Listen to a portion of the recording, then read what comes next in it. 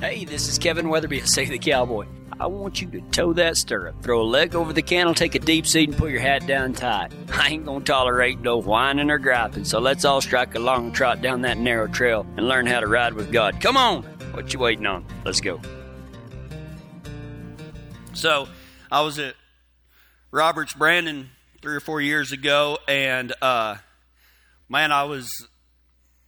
there's days that you have good days. Usually I tell y'all all about my bad days, but this day was pretty good for me. And I was sure enough, just going in there and picking them up and dragging them to the fire. And there's probably 4 or 5 of us in the pen at the time.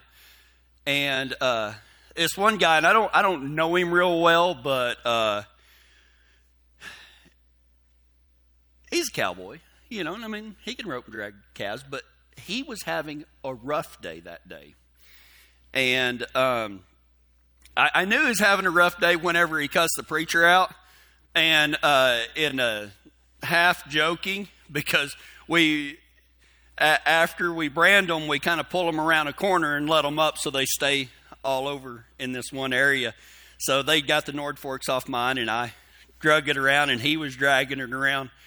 And he basically, let me see if I can PC this. Dang you, preacher. He said, quit roping so good and leave some for the rest of us. And I mean, I wasn't in competition with anybody, but I was having a good day. And I kind of looked at him and was like, what are you talking about? He goes, you're roping 3 to 4 to my 1 and I'm getting sick of it. And I just kind of laughed about it. I mean, he was good natured about it, but you know how you can see the frustration in somebody? And so, when we went, we got our ropes off and we went back and we both built again. And boy, he went in there, and it's so easy to see the mistakes that other people make, mainly because I'm an expert on mistakes and I've made every single one of them. So I'm really good at it. But there was just a lot of things that he was doing that he was just sabotaging himself. He'd reach in there and he'd miss, and then he'd jerk his rope back, and you could see, man, it was in his head. And he started getting mad. And when you start getting mad, everything just starts going downhill. I know that from personal experience. But when these things start happening, you start comparing yourself to other people. And, one of the things that I learned about cowboying is, number one, if you make a good shot, you're going to get a yip out of it. I mean, people are watching, and when there's a good shot, man, they will congratulate you. And most of the time, even if there's a bad shot, or, maybe it's a good shot that the calf kicks off, they'll celebrate with you too, or they'll, oh man, you had it. Even when you miss, they're usually pretty nice about it. But, when it starts getting in your head and you start having one of those bad days and you start missing and you start getting mad, and then you start looking and you start comparing yourself to other people, and then finally the end result is you. This is one of my wife's favorite things to say to me. Stop being mean to yourself. Stop being mean to yourself. And that's what we start doing. We start being mean to ourselves. I mean, one thing happens, and then another thing happens, and another thing happens, and another thing happens. And before you know it, we're having a bad day. But there's nothing more fun or more cowboy than dragging calves. But I can't tell you how many Brandons I've ruined for myself. And I watched it happen with him that day. Because we ruin it by getting in our heads. One of the worst things we can bring upon ourselves is making a bad day out of a good branding. I'm not a fisherman, but I've heard the old adage, there's no such thing as a bad day fishing. We ruin things. And, here lately, it's really easy sometimes to figure out when things are going wrong. If you've lost your job or what the 1,000 different things that can go wrong in this life. But what happens when we're feeling just discontent And what happens when there's nothing wrong, but just because there's nothing wrong, there's nothing right? And that's how I felt at Brandings a lot of times. You get up early in the morning and you go, and it's getting to be that time of year when we're tagging calves and working cattle and stuff like that. And we get really excited about going, and then we just sabotage ourselves. And you get to thinking, man, how can I be like this at such an awesome time? Well, I think it's kind of a spirit of discontent. And there's kind of a life cycle of discontent. You know, and I'm not saying about being mad or being angry or anything. It's just one of those times when nothing is wrong, but nothing is right. How do we get through that? How do we get through that? The life cycle of discontent has about 4 things to it. And the very first thing is that when we're discontent, when nothing is wrong but nothing is right, we start over trying. We start trying to force things to happen. At that Brandon that day, instead of having patience and everything, this guy would get in there, and I can only recognize it because I've done it. You start trying to force the issue, and instead of laying a trap in there and making it so easy on yourself, on your horse, on the calves, you start trying to rope feet instead of just letting, a trap. Most of the time, it's not one of those things that you miss. It's that you get in a hurry or all these other things. I've seen more misses happen because somebody are trying to rope feet instead of just laying the trap in there. But that's what happens when you over try. You start trying to force things to happen instead of just letting them develop. I mean, there's going to be times, guys, that, nothing is right. Nothing is wrong. Nothing is right. And it's just one of those deals. But a lot of times I think our brain doesn't handle that very well. Our spirit doesn't handle that very well. The people around us don't handle us very well in those times. The life cycle of discontent, the very first thing we start doing is over trying to force something to happen. But Psalm 27 in verse 13, the psalmist says, I believe I will see the goodness of the Lord in the land of the living. Wait on the Lord, be strong, and let your heart take courage. Wait on the Lord. Man, when you're feeling like this, when nothing is wrong but nothing is right, man, it says right there twice, wait on the Lord, be strong, let your heart take courage, wait on the Lord. That's one of those good news sandwiches, right? I mean, wait on the Lord, be strong, be courageous. And the thing about having courage, not being afraid doesn't equal courage. Listen, courage cannot exist in the absence of fear. Yeah, sometimes we're a little bit worried and everything, but John Wayne said it like you've all heard it. Courage is being scared to death, but saddling up anyway. Man, the only time you can have courage is when you are a little bit afraid and you do what God says anyway. I believe I will see the goodness of the Lord in the land of the living. Wait on the Lord. Be strong and let your heart take courage. He didn't say force your heart to take courage. He said, let your heart take courage. You know what the promises of God are. I mean, if you don't, read your book. I've said time and time again that one of the best ways to read your Bible is to get one color, and if you think that's blasphemous or whatever, write them down, whatever, but look for the promises of God and write those down. Look for the application when he says, hey, I want you to do this, and then look for warnings. God says, stay away from this, stay away from it. Quit trying to force everything. Let your heart take courage. The second thing that happens in our life cycle of discontent when nothing is right but nothing is wrong is we start feeling overwhelmed. First, we start over trying, and then it morphs into being overwhelmed. And that's what happens when you over try. When you try to force something that's not there, and usually in a Brandon pen, When you get discouraged, what do? You start taking bad shots. You start taking bad shots. Your angles are wrong. Instead of just waiting, letting your heart take courage, we start over trying, and then we start trying to force things, and before you know it, guess what? You're overwhelmed.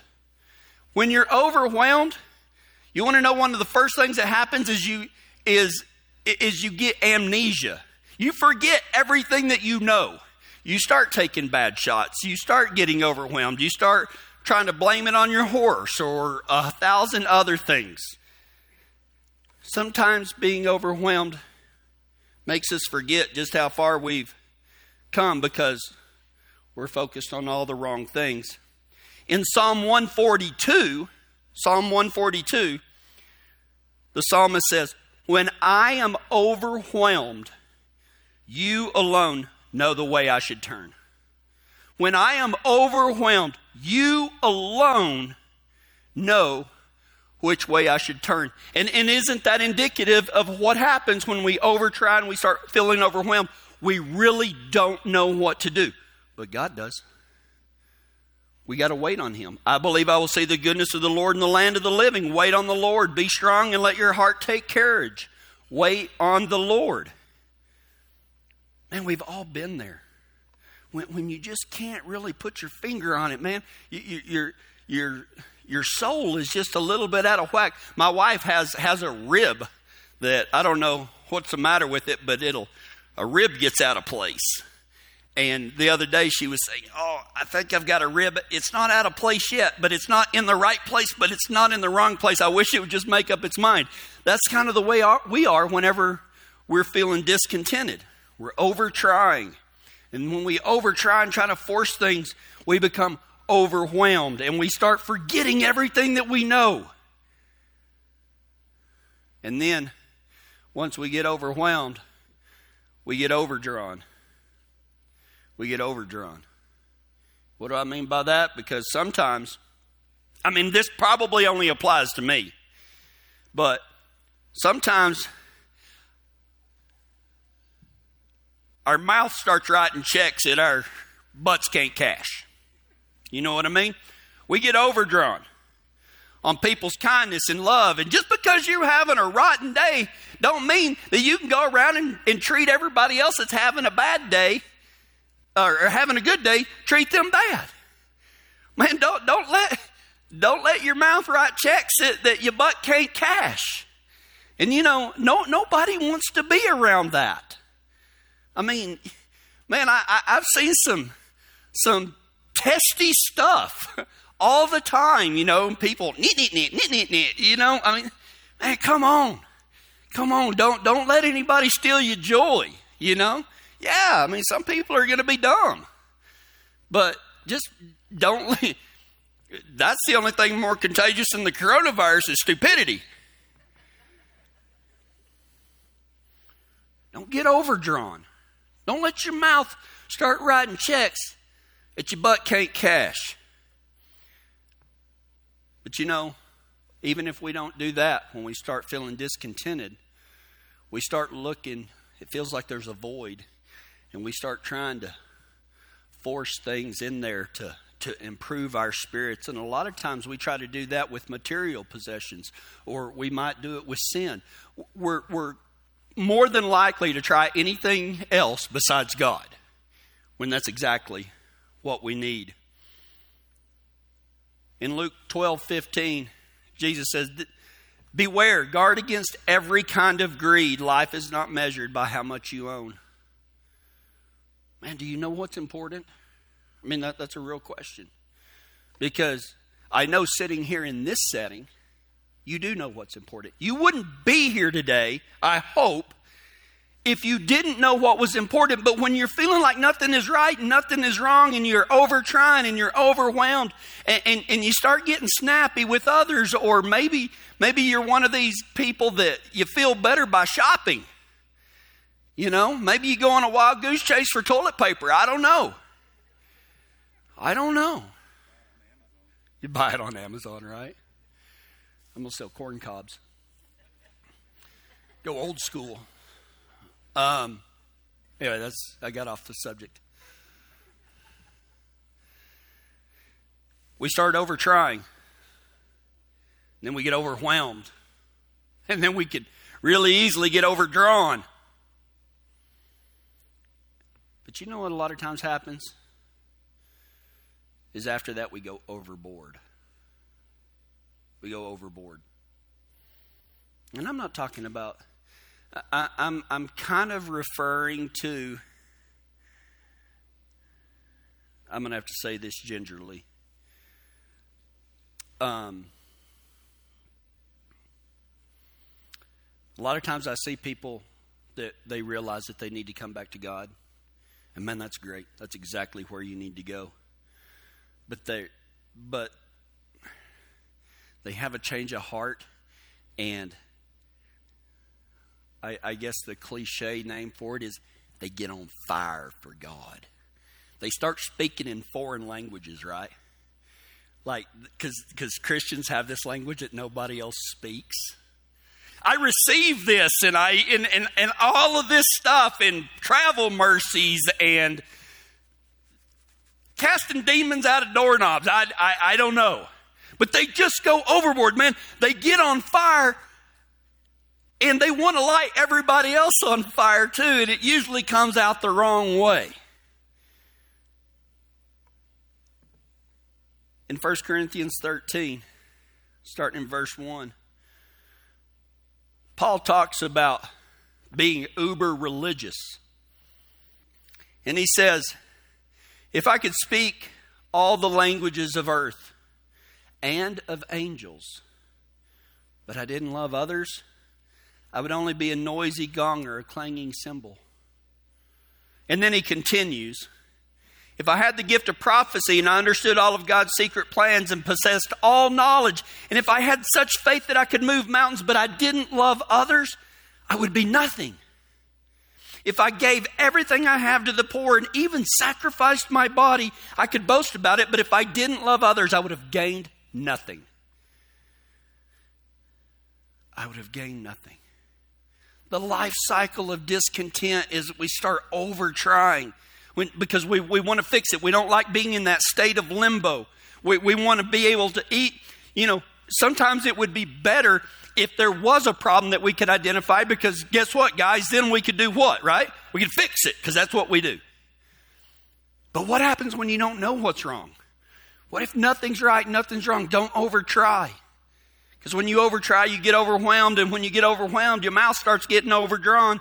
And then even if you do come back, a lot of times the next logical step is overboard in one way or another. I've seen what perceived to be good Christians, just go off the deep end, and drugs and alcohol, and I'm not even calling those things sins. I'm just saying that they're hurting themselves. And then I've seen it on the other end too, where they become uber religious and they start, carrying their Bible everywhere and, trying to light everybody else on fire, and all they do is push everybody else away. So what should you do? All of this is great, right? Like, oh yeah, well, I may not fit all of those, but I've kind of been there. So what do you do when nothing is right, but nothing is wrong? The first thing you need to do is chill. Just relax. Wait on the Lord. That was the very first verse. Wait on the Lord. Be strong and let your heart take courage. Wait on the Lord. Just relax. Trust in the work that God is doing instead of the work that you're doing. We always want to push the envelope and over try. Man, in those times, relax. Chill out. The second thing that you can do, and all of these are positive things, okay? Once you take a few deep breaths, try to relax a little bit. Try to remember. Remember. One of the devil's greatest lies that he convinces every single one of us at some point in time, maybe all the time, is that the present isn't permanent. But he makes us feel like that whenever nothing is wrong and nothing is right, or maybe everything is wrong, and we start freaking out because the devil convinces us that it will always be like this. Look, the only thing I can guarantee is that it won't always be like this. Sometimes it'll be better. Sometimes it'll be worse. but it will never be like this. And we have to remember that. The present is not permanent. So if you're going through a hard time right now, where maybe nothing is wrong, but nothing is right either, relax. Relax. Remember. And replenish. Replenish. You know, one of the most counterintuitive things of the Bible is that you must give to receive. And that makes no logical sense in our worldly frame of mind, because how can you get something that you gave away? If you truly want to replenish yourself, the problem is that you've only been thinking about yourself. And I'm not saying that in a bad way, because we can't avoid that. You're the only person that you will ever live inside your body. It's hard not to think about ourselves. But if we truly want to replenish ourselves, the Bible says that the best way to do that is to love others. Is to love others. Whatever you need today, give that away. Give and you shall receive. Get your mind off of you. Listen, man, there's a whole lot of people that's got it a lot better off than you do. But you know what? There's a lot more of them out there that's got it worse than you. They would kill to have your problems. They would kill to have your problems. Relax. Remember. Replenish. And finally, reconnect. Reconnect. Reconnect with your spouse. Reconnect with your kids. Reconnect with a friend. Reconnect with God. Because see, what happens when nothing is wrong and nothing is right? Guess what we do? We start drawing into ourselves and we start drawing away from others. We start hiding. We start going somewhere. And I know that y'all have been through some of this. Maybe you're going through it right now. But it's a time to reconnect.